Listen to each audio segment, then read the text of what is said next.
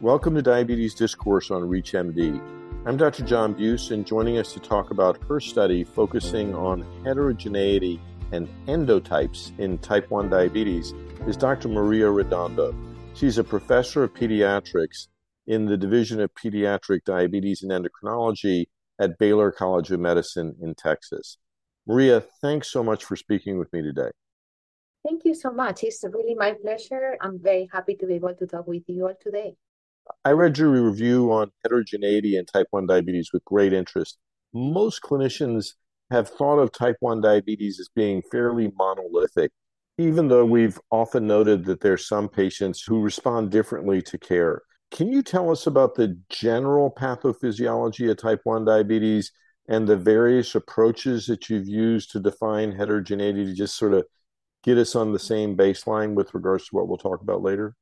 Yeah, absolutely. So what we know of type 1 diabetes today is that there's a genetic predisposition. So in most people, there are some genes that are known to make someone more predisposed to developing this disease. And then in addition, there's something coming from the environment that so far it seems to be a virus. And then in these people with this particular makeup, it triggers an autoimmune response directed against some of the antigens, some of the proteins that are in the islets where the insulin, of course, is produced. So then there's that process happens actually way before the person develops the clinical symptoms of type 1 diabetes. And we know that is happening because there's those islet antibodies that are measurable in blood of most people who will develop type 1 diabetes. And then at some point, that autoimmune attack that is destroying beta cells ends up causing such a loss that the system cannot maintain normal glucose. So basically, there's less insulin being produced than insulin that is needed to maintain euglycemia. And that's when type 1 diabetes happens. So this process is very heterogeneous, way more than we were thinking before. So for example, we know that age has a huge effect. Children who develop diabetes very early have a much more aggressive disease. It progresses much faster.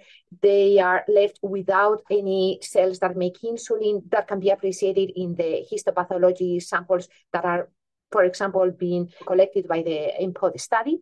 And then as opposed to that, people who develop diabetes later, adolescents, young adults, all adults who also can present with type 1 diabetes, have a much smaller process. They do not always end up losing completely the ability to make insulin. And even in the case of what we called in the kind of recent past LADA, latent autoimmune diabetes in adults, or slowly progressive autoimmune diabetes, then they can actually have even some time where insulin is not needed. So they present with diabetes, they don't need insulin. Many times they are actually misdiagnosed with type 2 diabetes. But in fact, they have those autoimmune markers that is type 1 diabetes, and then that process continues and they ultimately develop insulin dependency. In your paper, you talk about type 1 diabetes endotype 1 and type 1 diabetes endotype 2. And it's based on some pretty sophisticated markers that I don't think most clinicians use, like T-cell markers and specific genotypes. How do you think clinicians should be thinking about this specifically in their day-to-day practice? So an adult who presents with diabetes does not automatically have type 2 diabetes. It's the most common, but type 1 is something that we need to keep in the back of our minds. To me, that's the most pragmatic aspect at this point. But I think that, very soon we'll see how these new treatments that are, teplizumab is now the one that is FDA approved to prevent the progression to type 1 diabetes. And then there's some drugs, some agents such as verapamil that has been shown to slow down the loss of beta cell function after the onset. ATG has also shown that. So there's different response, and there are some markers, genetic markers, age, some other characteristics that are telling us that some things work better in some people than in others. So I think that not quite yet, but very soon we will be able to tailor those newer treatments to the specific characteristics of the person. So I think that for the clinician, it's just kind of keeping that in mind that that is coming, and hopefully we'll be able to tailor treatment better. So you mentioned before about latent autoimmune diabetes in adults, or LADA. Many, many people have heard about that. But one thing that you wrote about in the paper that I don't think we think about as much is what you described as slowly progressive insulin-dependent diabetes. Can you tell us about the distinction that you're trying to make there? So as we said before, there's a huge effect of age. So many people who develop type 1 diabetes later have a slower process where their loss of beta cell function happens over the course of years, and they hover around the threshold where you need insulin for longer time. And that is what we call slowly progressive autoimmune diabetes in adults, which actually also happens in children, and we have seen that. And I think that is very similar to what is also called latent autoimmune diabetes in adults. So at the end of the day, as physicians, we know that we are faced with a person that may have not just a single disease, but different pathogenic mechanisms going on. One is the autoimmune process that is slowly distracting beta cells, slowly in this particular case of older adults. And in addition, all of the type 2 diabetes components. And then our goal is, of course, to be able to address all of those pathogenic mechanisms from a diagnostic standpoint, but also from prevention, as we think about how to prevent that type 1 diabetes from developing and from progressing. And then hopefully, as we think also for treatment of disease once that person has developed diabetes. For those just tuning in, you're listening to Diabetes Discourse on ReachMD.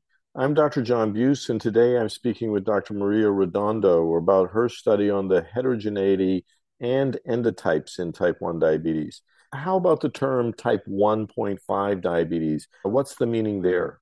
So many times it is used as a synonym of double diabetes. So basically, this is a person that has both elements of type 1 and type 2 diabetes. And that type 1 can be not even slowly progressive, but just regular type 1 diabetes, that the classical picture that we see. But in addition, you have obesity. So that is contributing to the complications and even to the phenotype. For example, talking more about children maybe, because that's the practice that I have, but they have higher C-peptide. So we see children who present with classical type 1 diabetes with obesity, and their C-peptide is higher, right? So that is a clear case of that double diabetes, having those two types that can also be called 1.5, right? But I think that the other reason why it was applied or has been applied to the slowly progressive diabetes, which not always has that type 2 component, many times it has, but not always, is because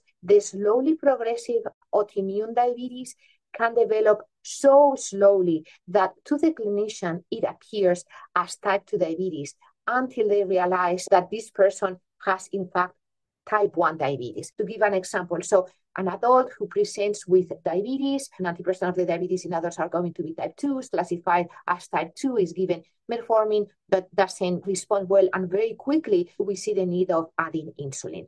And then going back to the drawing board, we test antibodies, and sure enough, those antibodies are positive. So that is a picture of 1.5 in the sense that it looked like 2, but now I realize that it is 1, and it is definitely a different picture, right?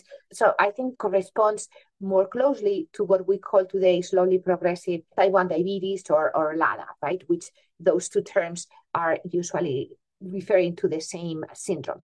So maybe another way of thinking about it is when you have double diabetes, people will generally respond to the type 1 diabetes therapy, but they'll also respond to the type 2 diabetes therapy. And maybe when you're thinking of it more as sort of type 1.5, they don't really respond to the type 2 diabetes therapy very well, which makes you realize that, it's really type 1 diabetes, and we need to focus on things like multiple daily injections of insulin or insulin pumps.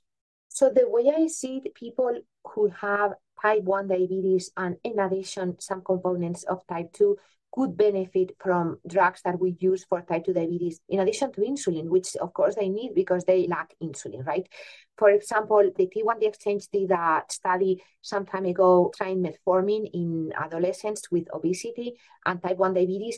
And A1C, which was the primary outcome, did not change. But what the authors realized is that these children improved insulin resistance, which of course in itself is a good thing, right? So then we did a secondary analysis and found that there are some predictors. In this case was leptin that was able to predict who will respond, who of those children who have type 1 and obesity will respond with a decrease of insulin resistance by taking metformin. So I think that's a good example of how we have to start thinking about a person has classical type 1, but in addition has obesity-induced insulin resistance.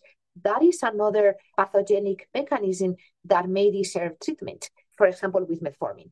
I think the sort of newest emerging area is around the GLP-1 receptor agonists and what to do in the patient with double diabetes, type 1 diabetes, obesity, dyslipidemia, hypertension, non-alcoholic steatohepatitis, heart failure, chronic kidney disease, where I have had patients who responded fabulously to the GLP-1 receptor agonists and all those sort of metabolic type 2 diabetes aspects as they lost weight. We often have trouble getting coverage for treating their type 1 diabetes with these drugs. And actually, because I do think they have double diabetes, I've actually taken to diagnosing them with both type 1 and type 2 diabetes. And sometimes that has helped with the discussion with insurance companies. In pediatrics, is that an area that you're starting to embrace? Yeah, absolutely. I mean, obviously in pediatrics, we are late adopters. Number one, because many of the drugs are not approved in younger children, but we have adolescents, older adolescents who many times are even at the age where these agents can be used. But I think that traditionally we are kind of reluctant to use additional medications, but I think that is so true. For example, GLP-1 agonists have really shown to have some beneficial effects on the beta cell. And today we know that type 1 diabetes is not just a disease where the immune system is wrong, attacking a completely healthy beta cell. That is not the case. The beta cell has already some abnormalities, and these agents really are promising in terms of increasing the health of the beta cell. This has been a really interesting conversation. I'd like to thank my guest, Dr. Maria Redondo, for sharing her findings on heterogeneity and endotypes in type 1 diabetes. Maria, it was really great speaking with you today. Thank you very much, John. For ReachMD, I'm Dr. John Buse. To access this and other episodes from our series, visit Diabetes Discourse on ReachMD.com, where you can be part of the knowledge. Thanks for listening.